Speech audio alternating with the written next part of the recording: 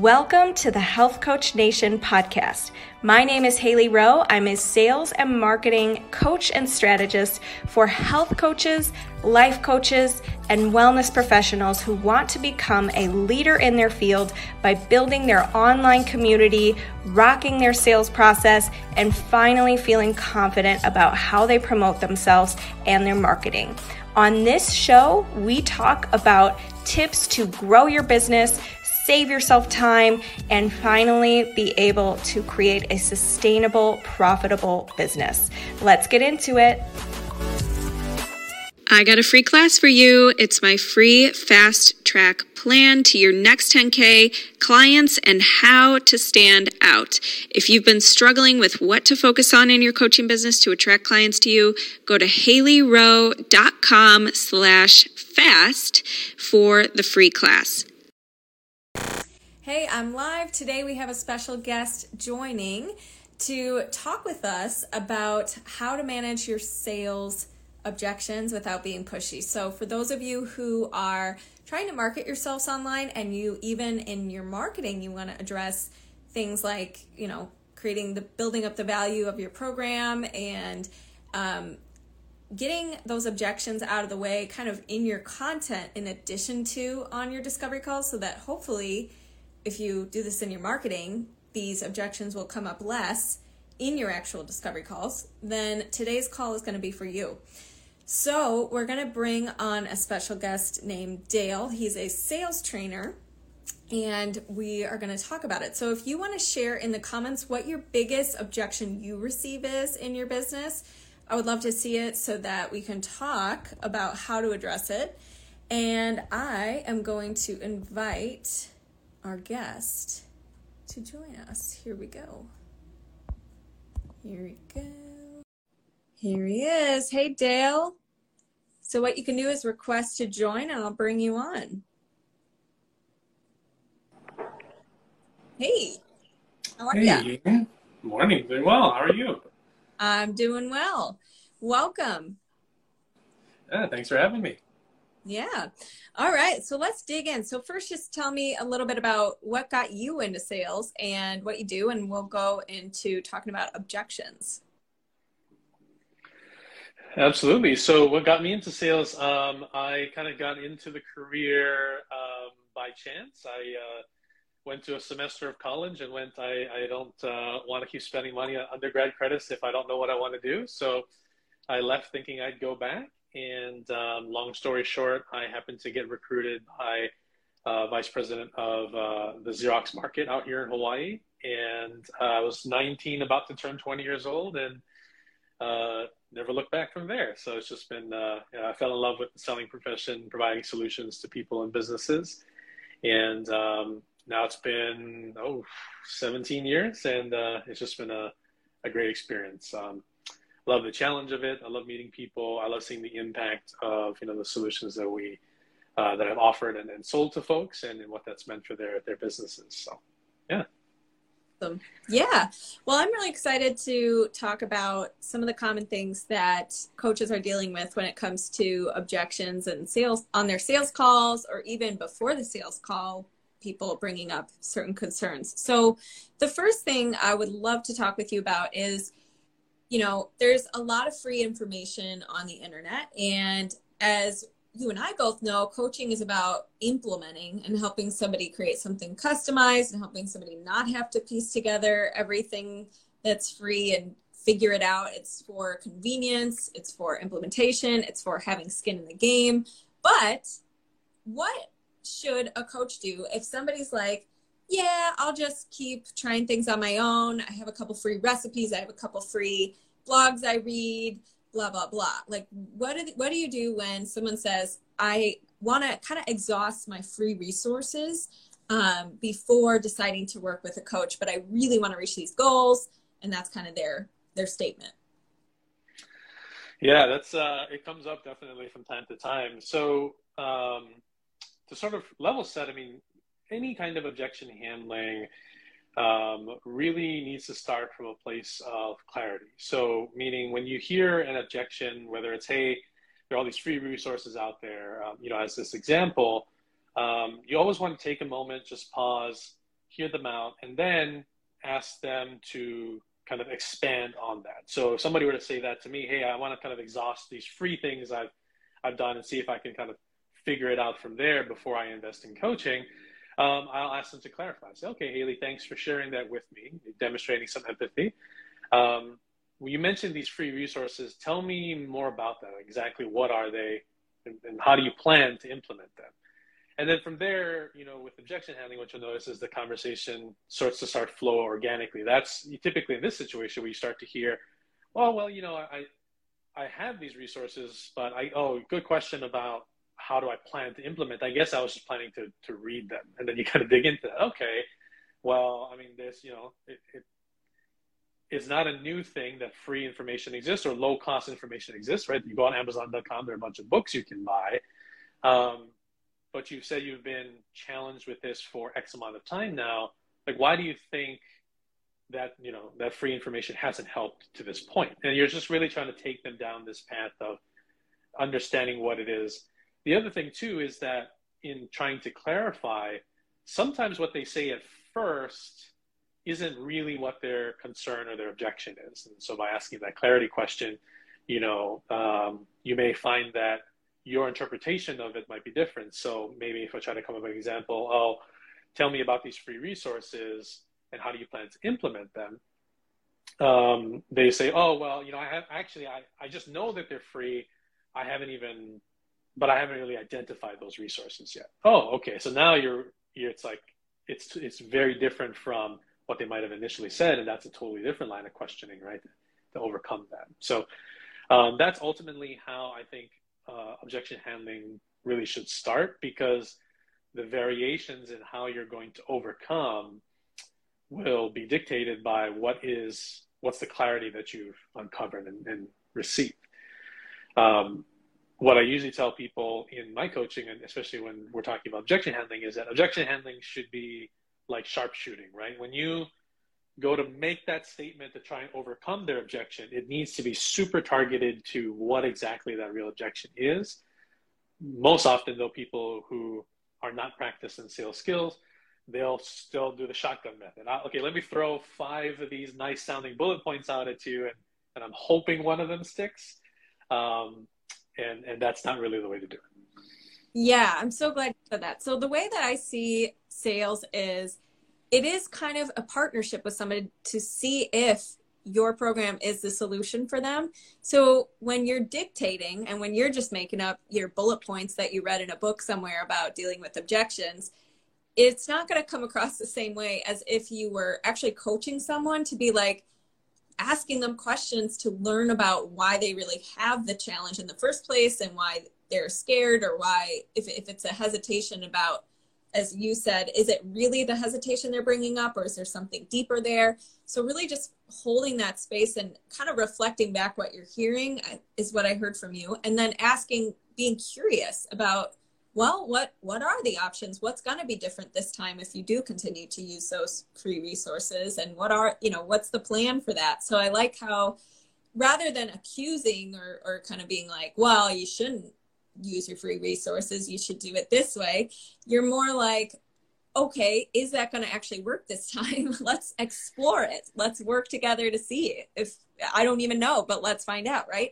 So regardless, I think a good salesperson is dedicated to helping someone find a solution, even if it's not their program, but leaving the call better than the person started, and leaving the call knowing that the person has, they've laid it all out on the table and the truth is out there and they know what they're going to go do next, that kind of thing. So when it comes to, like, I'm hearing kind of the general thing is empathize or reflect back kind of what you're hearing.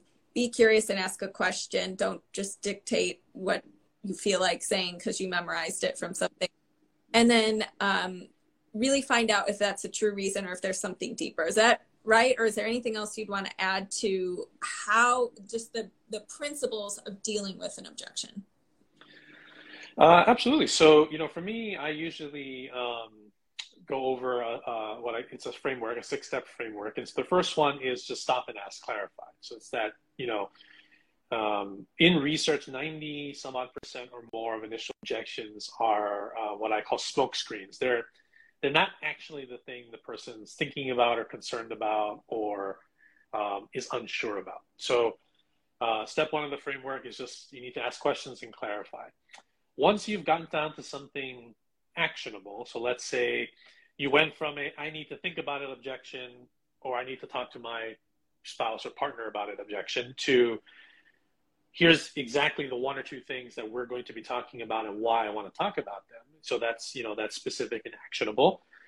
Then step two of the framework is rephrasing. Okay, so Haley, if I understand correctly, your question about moving forward is actually A and B, right? And all that does is you're echoing back, you're trying to demonstrate that you understood, that you heard them out.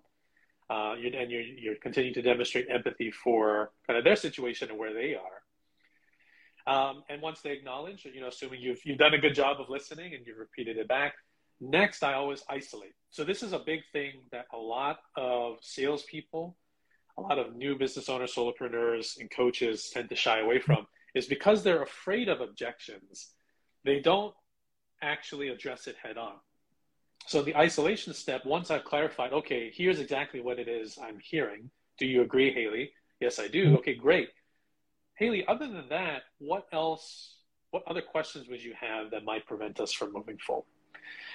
And that's an uncomfortable step for a lot of people because they're like, oh, I'm asking this person if they have any other objections, but it's much better for you to get all the cards on the table and address them than kind of leave things to be uncertain or assume that there's not something else. And interestingly, most, there are a lot of prominent market research companies out there, HubSpot, the Sales Readiness Group, folks like that. And all their research has shown that if a sales conversation has no real objection or encounters no level of resistance or objection, the odds of closing that sale actually drops by as much as 65%. Wow. So one of the big things that I tell people is that we need to reframe our mindset about objections, that they're not bad. They're actually a positive sign of interest, right? People don't raise questions or concerns about things they don't care about. If they weren't planning to move forward, they would just say, oh, no, I don't have any concerns. Bye, let's get off the call, right?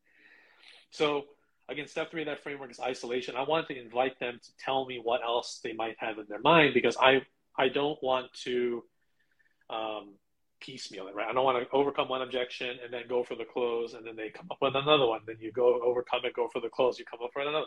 Once you've kind of asked the same closing question 3 or 4 times, that's really where it starts to feel like you're pushing.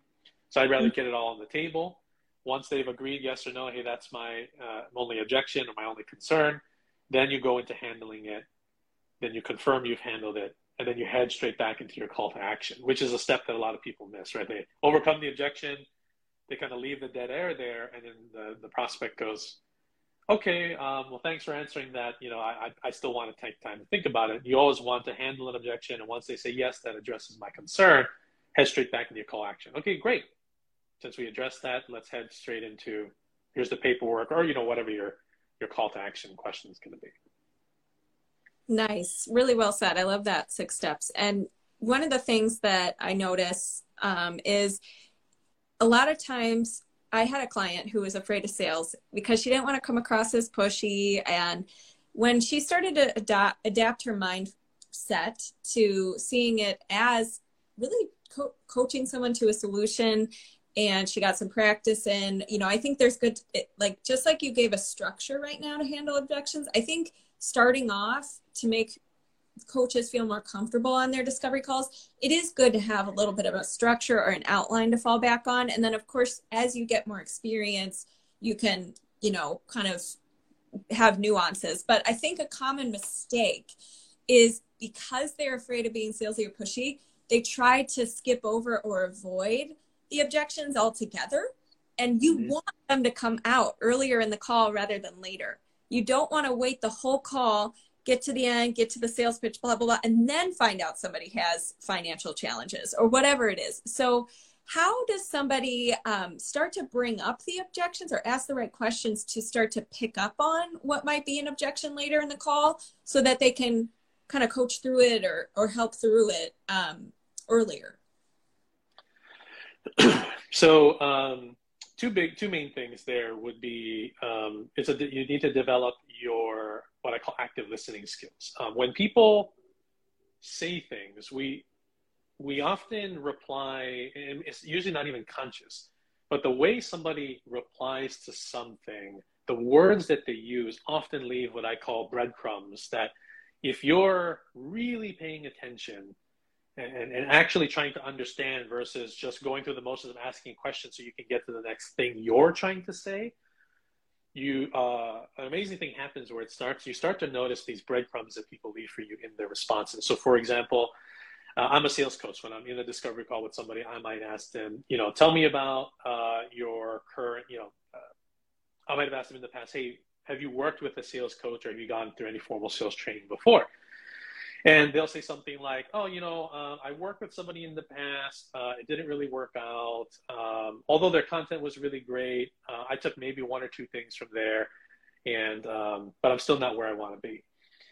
So most people, a lot of kind of unseasoned or untrained folks will go, oh, okay, they weren't happy with their previous coach, so I need to say everything I can to make sure they're going to be happy with me. But really, the breadcrumbs in that kind of answer are the specifics. So I might follow up and say, okay, Haley, thanks for sharing that. You mentioned you only took one or two things from the last coach you worked with. What were those two things, and why do you think they stuck with you? Right? And so I'm trying to now figure out, okay, what matters to them? And then on the flip side, it could be, okay, now that you've explained that to me, you mentioned that, it didn't really work out. What's like one or two specific reasons why you think that wasn't the case? So in the breadcrumb, you're trying to discover and unturn all these little things that people say, you can start to get their frame of perspective. And that starts to inform, as you gain more experience, you'll start to be able to discern, okay, with this kind of perspective, this is likely where like the objections may go. So you can perhaps start to layer in some, they call it diffusing the landmines. Like you start to layer in some conversation or some questions to sort of proactively address that. So that's kind of number one. Number two would be, as you're having your sales call, you want to do what are called pre-closing questions. So they're not, hey, do you want to buy? But it's, hey, do you agree with X, with X? And so, for example, if I've just gone through a line of questioning and somebody says, I don't do well in group coaching settings. I find that I really have to have more personalized attention. I will confirm that by asking a question like, okay, Haley, so if I understand correctly, you would find the most value in an approach that gives you as much one-on-one attention as possible versus group coaching. Is that right? Yes. And so you kind of pre-close those types of things. In the pre-closing, if they say no, then number one, that helps inform you that you've misunderstood something. And misunderstanding is a big source of objections later on in the process.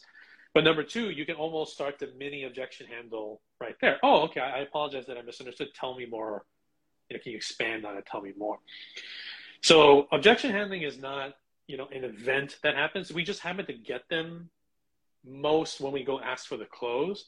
But really, you can be listening for the breadcrumbs and the clues for it ahead of time, and you can proactively try to address them by doing these pre-closing type of questions. Nice. Yeah. Yeah. And helping the person on the other end communicate more clearly about what's important to them. And that helps you be a better service provider too. Because if in the past, oops, dropped my pen. If in the past, they struggled with X, Y, and Z, and this time, or they don't need help with A, B, C, well, then when you're going to get into your coaching pitch, you're not going to pitch them on, I'm going to help you solve A, B, C, because they said they don't need that. They said they don't want that. So, and if you're a one-on-one coach or you have a customizable program, you can do that because your program is customizable. So yeah. I think one of the other things, though, that happens is looking into options. So I want to talk about specifically somebody who says, Well, I'm looking into a couple programs. I'm looking into a couple options. I have a couple other consults booked, so I'm going to need to, let you know or whatever. What would you, now I know when I've, been coached and all that kind of stuff, the thing that I hear is, well, you want to be the last call. You want to be the last person they talk to. But sometimes that's not always, you don't know until you're on the call that that's happening for them, that they're going to go look around. So what would you say, how do you manage that? How would you manage that in a conversational way, the way that you did, showed us an example? So, you bring up an interesting point. A lot of conventional sales training says, whether it's B2B, B2C, or whatever, that you want to be the last person in.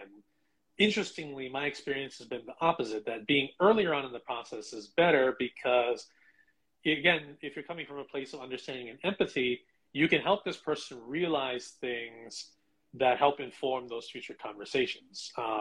In the B2B world, we would call that you can influence the bid.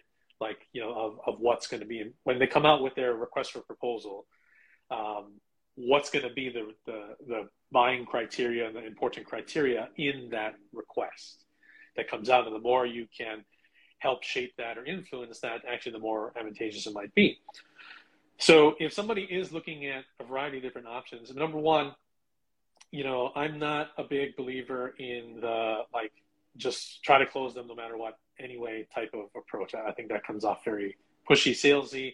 That's the exact opposite of selling, with the idea that you're trying to help, right? If somebody believes that looking at options is helpful, I may want to dig into why they feel like they need to. Are they just doing it because they feel like they should, or kind of what was the motivation to book these additional calls?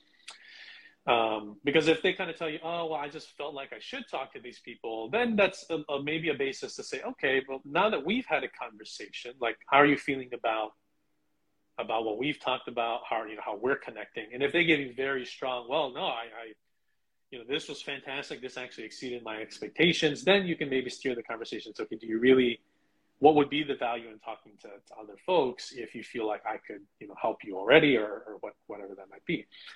If they're very insistent still on, no, I really want to at least kind of have these other calls, the other consult calls, then it's okay.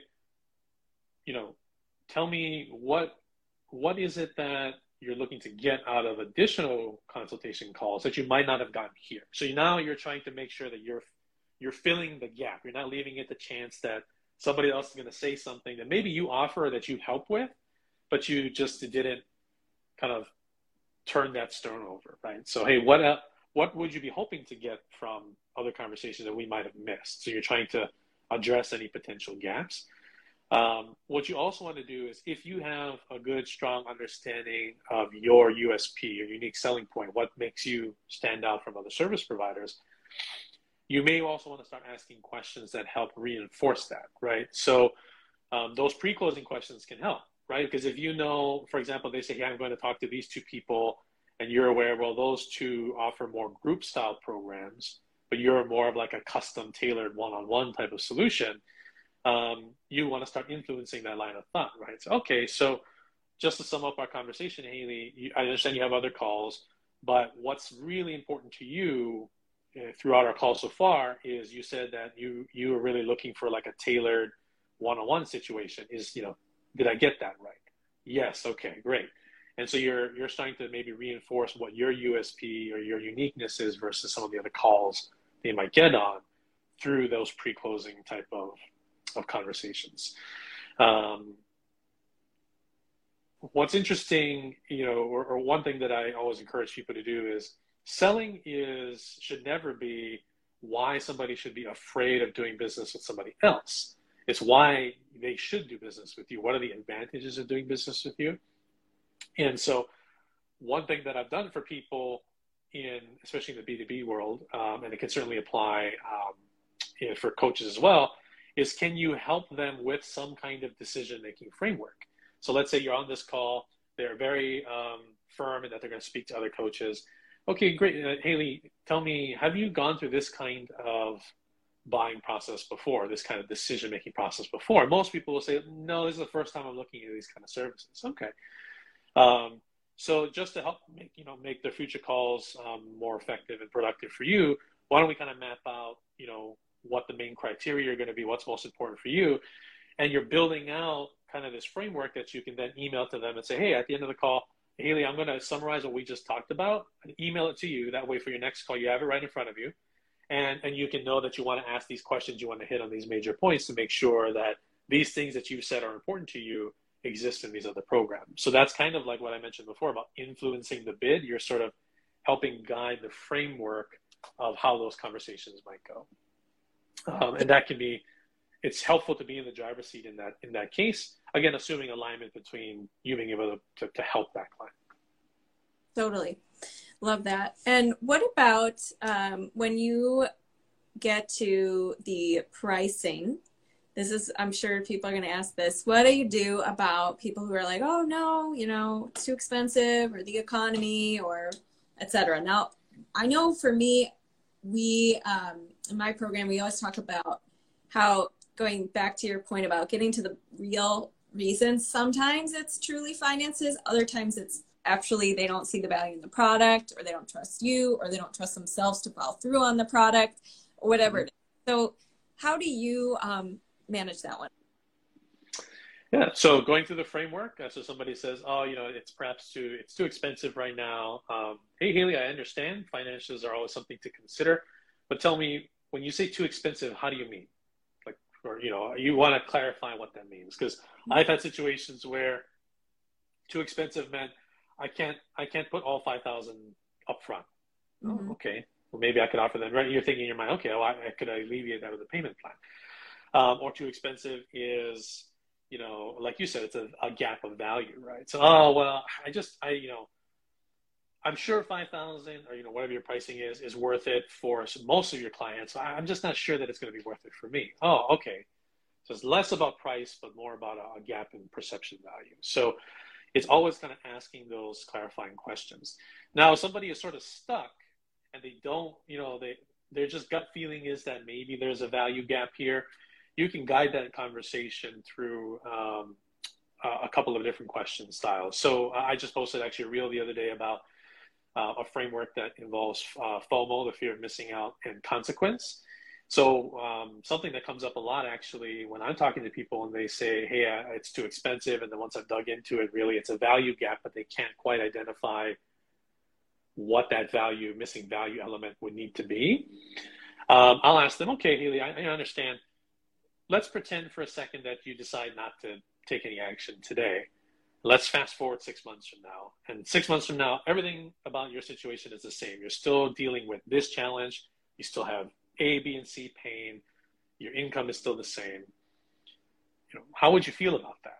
And you're kind of helping to sort of remind them of all the things that they have said in the call, and why was it that they were motivated to even go through this whole process to get to the point of pricing, right?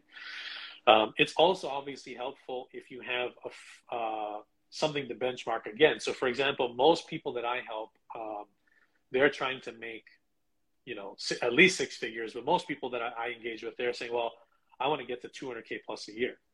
So it's okay. So if you want to get to 200K plus a year, what is the level of investment that we're really talking about? And can we sort of start to help them frame in relation to what their goal is? This isn't really a big investment, because sometimes the dollar amount just seems, right? They would never go out and buy a $5,000 widget. But when you're thinking about the context of income and in their goal, does that then make sense?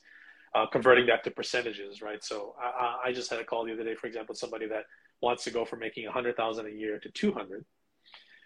So that's a plus 100,000 increase in their earnings. And let's say my fee was 5,000. Well, so you're looking at investing just 5% one time into the result that you're trying to get year over year over year. So in reality, if your average commission per deal is 10,000, really you just need one deal and this has paid off, right? So there's different ways. The clarification, sometimes you want to get the context, because how people view the number can sometimes help inform how you can reframe it. Some people do better with percentages. Some people do better with, oh, if I just get one more deal out of working with you, it's already paid for itself. And you know, but you're only going to understand what those mechanisms or what those kind of frame of minds are if you ask those questions first. Yeah, definitely. Yeah, I think it's easy sometimes to fall into thinking about just the dollar amount on a service or product, as opposed to thinking about what are the skills and the dividends through over the years, based, you know, what you learn from this program or this coach or whatever, doing it and using those principles you learn, getting the results over time on repeat, and having the confidence to keep repeating that, that is valuable. And that is not like a dollar per hour type of price. It's something where, oh my gosh, now you know, like I've had clients who leave their jobs or have their first 5K months or beyond that, and they never had that before. They make more than their corporate job or something. And so that one-time investment, and it is a one-time investment, over now they can go do that in their life. And so I think it's important to, as you said, remind people of that kind of stuff. And the last thing I want to say is when somebody says, I need to think about it, or, you know, usually sales conversations sometimes can be 2 conversations or something like that. So, and I really want to highlight before I ask you this question that it's okay. And you actually kind of want to get either a yes or no. What you don't want is to leave it like this undecided, well, like we'll talk in 2 years. Like, it's just like, yeah, that's okay. And it's okay to get a no. And you should want to know, as opposed to ghosting or like this weird ending. You know what I mean? Because that doesn't serve the person on the other end, because then they're like, wait, so I gotta make this decision. I'm still overwhelmed. I don't really know what to do. Whatever. So how do you structure when someone or what would you say to, if you hear, oh, I need to think about it, or I need a couple days to figure things out, that kind of thing? Yeah. So, you know, first, you're spot on. What I told people for many years is that you want yes. Yes means action. No means we can move on. But we all waste time on maybe. Like, so yes, no, not maybe. It's kind of what we're after. But interesting, you know, a lot of people who are first starting out in either a sales role or they're selling for their own business, they're afraid of no. They're afraid of the rejection. But no is actually the second best answer you can get, because then, okay, either means you can head into objection handling, but if it's a final no, then okay, I can move on and go work with people that might see value, instead of hanging on to, I call it hopium, right? You're kind of running your business on the hope that these people will come back one day and buy from you. So if somebody wants to think about it, again, I treat it like any objection, because usually it can be a smoke screen. So, okay, normally I do what's called a disarming statement. So I'll say something like, oh, hey, Haley, totally understand. Before we hop off our call, I mean, that's a disarming statement. You're kind of implying, okay, we're going to end the call. I'm not going to try and browbeat you into buying something right now. But then I'll ask that clarifying question. Before we hop off on our call, what are the specific things that you want to think about? Or if they ask, now a variation of this we see often is, I got to go talk to my spouse, or I got to talk to my partner, right? If it's a third party that needs to think about it, usually what I'll do is I'll get very specific, and I'll get specific. Most people can anticipate what their partners will not like. So, for example, if they say, hey, I need to think about it and talk it over with my partner, I'll do the same thing, disarm. Hey, I understand, but before we get off this call, I'd like to ask, when you go and talk to your partner, if they say, let's pretend they say no, they don't want you to move forward with this. What's the one or two specific reasons why you think that might happen? Like, you want to get very specific. If you leave it to, oh, what will your partner think? Now it's like you're playing telephone, right? Okay, they're going to, and it gets kind of nebulous, versus most people are really good about anticipating what their partner's objections will be. So be very specific about that. If it's something you can handle right then and there, great. But if it's not, and they truly just want to, go and make a call. Interestingly, one of the coaches I work with, I told him on the sales call with me that, hey, I just have a hard and fast rule. I don't make decisions like on the spot. I need at least 12 hours. And, you know, he tried to objection handle, which was great. But when he found out that, no, I'm just not going to make the decision, he did the right thing. What I would recommend anybody who watches this to do is he understood what exactly I wanted to think about. And then he proactively set up the next action. So he said, hey, let's pull up our calendar and let's set, you know, you said you need a day to think about it. Why don't we go, you know, today's Monday. Let's schedule first thing Wednesday. Let's get on a quick 15-minute call so I can answer any follow-up questions that you might have after you've had a chance to think about it. So you're trying to do everything you can to firm up like what the next action will be. And even that can even be your clarifying question. Say, hey, understand, Haley, you need to go think about it. Why don't we pull up our calendars right now and set a time on, you know, 2 days from now to reconnect? And so that I can be prepared to answer any questions you might have, tell me what is it that you need to think about these next 24 hours, so I can be prepared, right, to help you, you know, when we reconnect on Wednesday. So you're not going to be able to close everybody on the first call, but you can certainly make sure that you're not leaving it up to chance as much as you can. You're proactively setting that next step.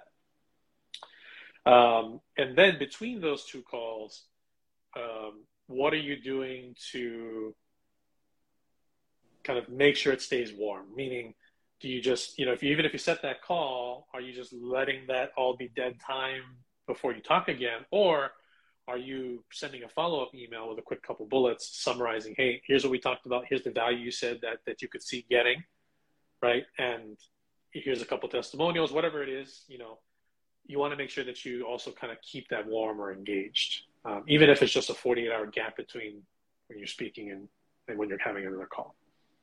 Yeah, absolutely. And no matter what, this is a relationship. So you know, if somebody is not ready to work with you or it wasn't the right fit or whatever, you never want to just think it's, oh, you know, you never want to make it mean something about you. And you also want to keep the relationship, like, and that's how you expand your network, and that's how you guys can maybe help each other in the future with referrals or something like that. So I think it's important to remember that if you're somebody who gets really attached to the sale, what would you say to somebody who does find themselves getting really attached to the sale, really fearful, being pushy, really like wants a yes, but you know, just like kind of that too much attachment, making it mean something? What would you say to that? So sales is like the game of baseball. The greatest baseball players do not hit at every single at-bat. Actually, really great baseball players hit about 1/3 of the time, right? So sales is very similar. It's not about closing every single deal. It's not about getting a yes to every meeting request. It's not about batting 1,000. It's about getting as much as you can, but really, statistically speaking, across the United States, well, 1 in 3, you're doing really well, actually. So, number one, don't put so much pressure on yourself to get a yes at every interaction. Every no is one no closer to yes, right? If you're diligent about attracting new potential clients, about building your pipeline, about getting your branding and messaging out there.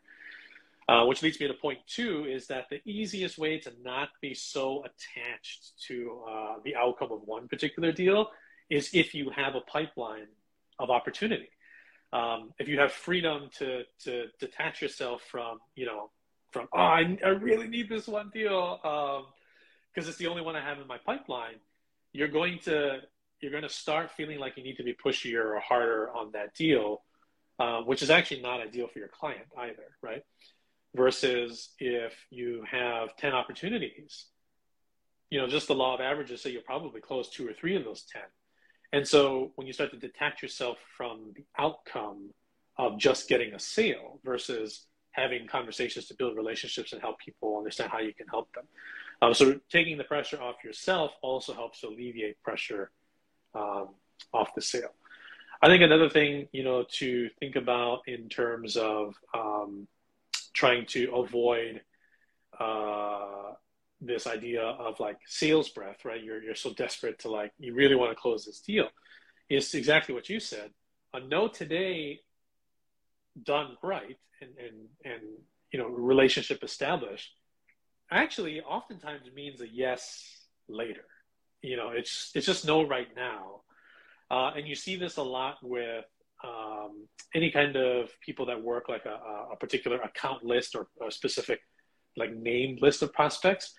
It's not about the no today. It's what are you're adding. I think of it like the analogy of a bank. It's a relationship bank, right? Sometimes you can't go to a bank and just say, hey, give me money. I want to withdraw. Sometimes, normally what you have to do is you have to put deposits into the bank so that one day you can make that withdrawal. So start to shift your mindset around. No isn't mean no forever. No is just another deposit into that relationship bank that one day you likely can withdraw. You just need to sort of give yourself more options so you're not hung on the one deal, and just understand that these things take time. It's a game of baseball. You don't have to hit every time you're at the plate. You're aiming for 1 out of 3 and you're doing really well. Nice. Yeah. Awesome. This was so great. So I just want to recap a couple things.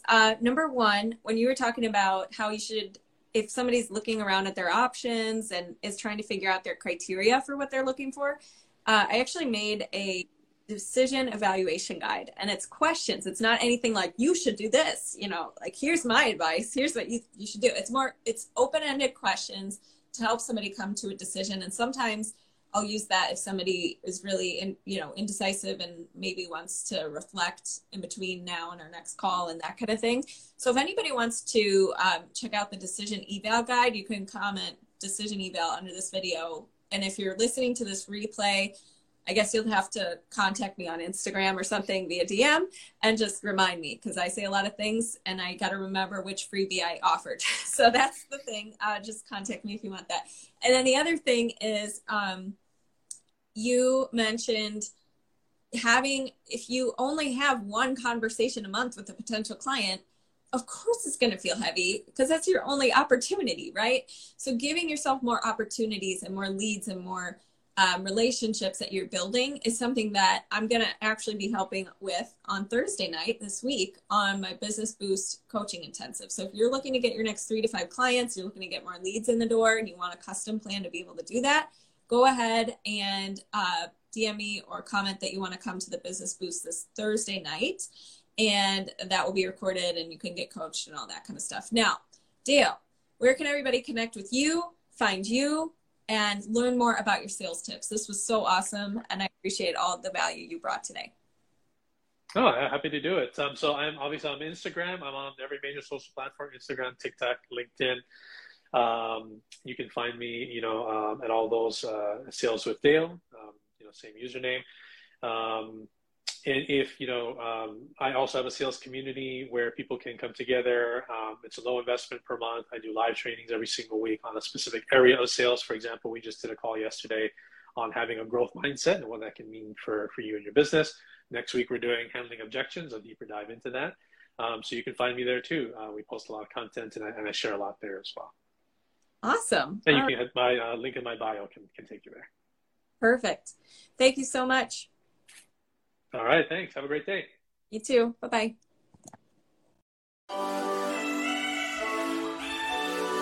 Hey, thanks so much for listening to this podcast. And if it's really helpful for you, I'd really appreciate if you share it and or leave a written podcast review. This tells the podcast sites that our show is useful and it will be promoted to more people that way. Thanks again.